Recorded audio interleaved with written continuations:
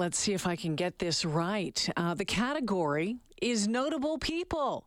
The clue, you may have seen her on Jeopardy on Friday night. The answer, who is Sam Papua from Edmonton? I'm not sure if I got that right. I always get confused on that one. But yes, Sam was on Jeopardy on Friday night, taking on a 14-day champion. Take a listen. John Scott Haldane saved lives when he proposed that canaries in coal mines would give early warnings of this gas. Holly. What's CO2? No. Oh. Sam. What is carbon monoxide? Yes. I'll do it staying alive for 400. The Hoover Dam was the first job site to mandate wearing these, which have saved construction workers' lives. Sam. What are hard hats? That's right. Yeah, that's Sam Papua right there. She was on Jeopardy Friday night, or at least the airing was on Friday night. The appearance, she says, a dream come true. Sam joining us this afternoon. Hey, Sam.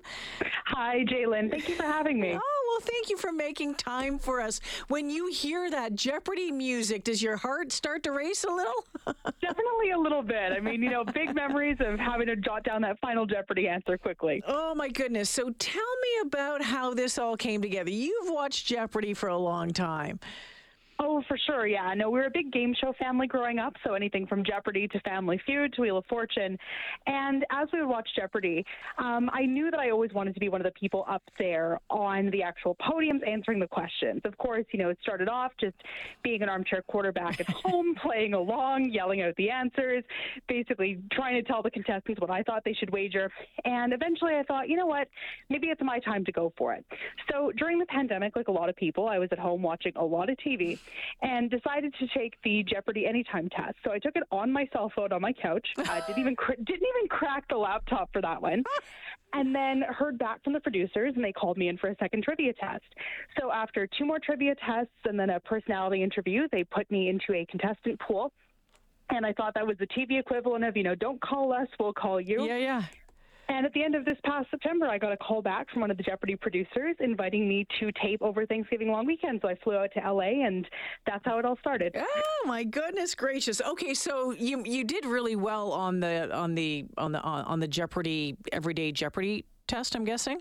You betcha. You nailed it. They don't tell you what your score is. Okay. I'm assuming if I got called back well enough. Yeah, exactly. I'd love to know. I'd love to know. You obviously nailed it. And then the second one. So, and then they bring you. Tell me about this personality test.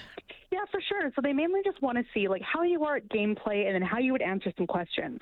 So they have you do a mock game where you're using a ballpoint pen over Zoom as your buzzer, and just seeing how you answer questions. Do you remember to say the category name? Do you remember to answer in the form of a question? And then the producer kind of steps in as the temporary host and asks you just some random questions to see how you respond. So, for example, what would you use the money for if you won? Or do you have an interesting story you'd like to share with the group? And they're basically just checking to see, what would you say during that little interview portion in the middle? How are you going to handle that? Yeah, of course. You okay, betcha. so how did you prepare for your taping? So this one's actually kind of interesting because I had a lot of people ask me before I went to be on Jeopardy, oh, are you going to be reading the encyclopedia? What are you going to be? Are you reading the dictionary to look for words? And I really didn't do anything special out of the ordinary for myself to prepare. I've always been an avid reader, avid podcast listener, so really just kept that up.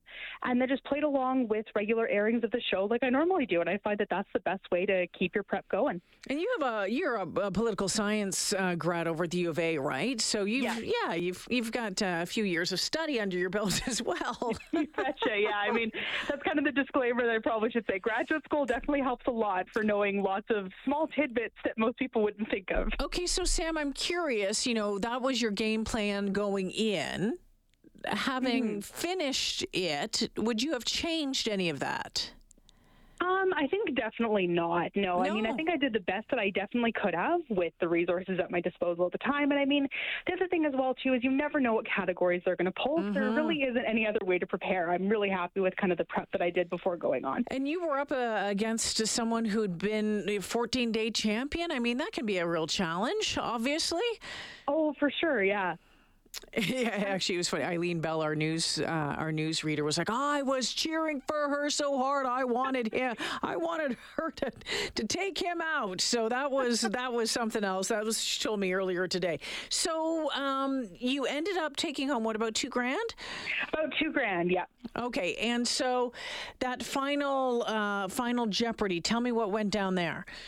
So for the Final Jeopardy, it's actually kind of interesting. It looks almost like it does on TV. So they have you make your wager and write down either the what is or who is beforehand. I guess they probably had prior instances of people not finishing writing out the question and getting dinged for it. So we did that. And then, of course, after the question is read, it's classic think music. And you're writing down your response. And, of course, they try to get footage of you thinking real hard as you're writing things down to put on the show.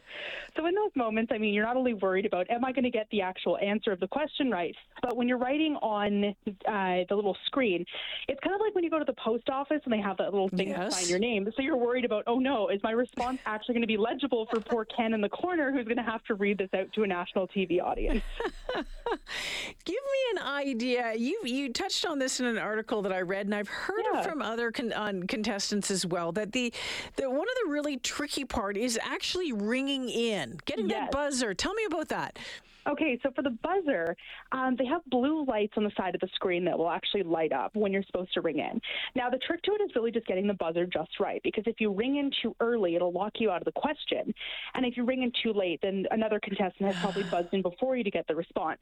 So there's different tricks people like to use. Some people say that if you hold the buzzer a certain way or position your body a certain way, you might have an easier time ringing in. Some people really just say it's luck of a draw and having like really good fine motor skills. So that's probably the most difficult part, is not actually knowing the trivia, but ringing in at the correct time. Okay, so you finish the game, you take home $2,000.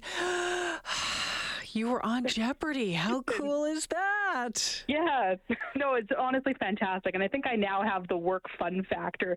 Anytime you have to introduce yourself at a new gathering, I think I have the fun fact to top all fun facts. What will you remember the most of it? I think the most memorable part of the experience was really just bonding with the other contestants.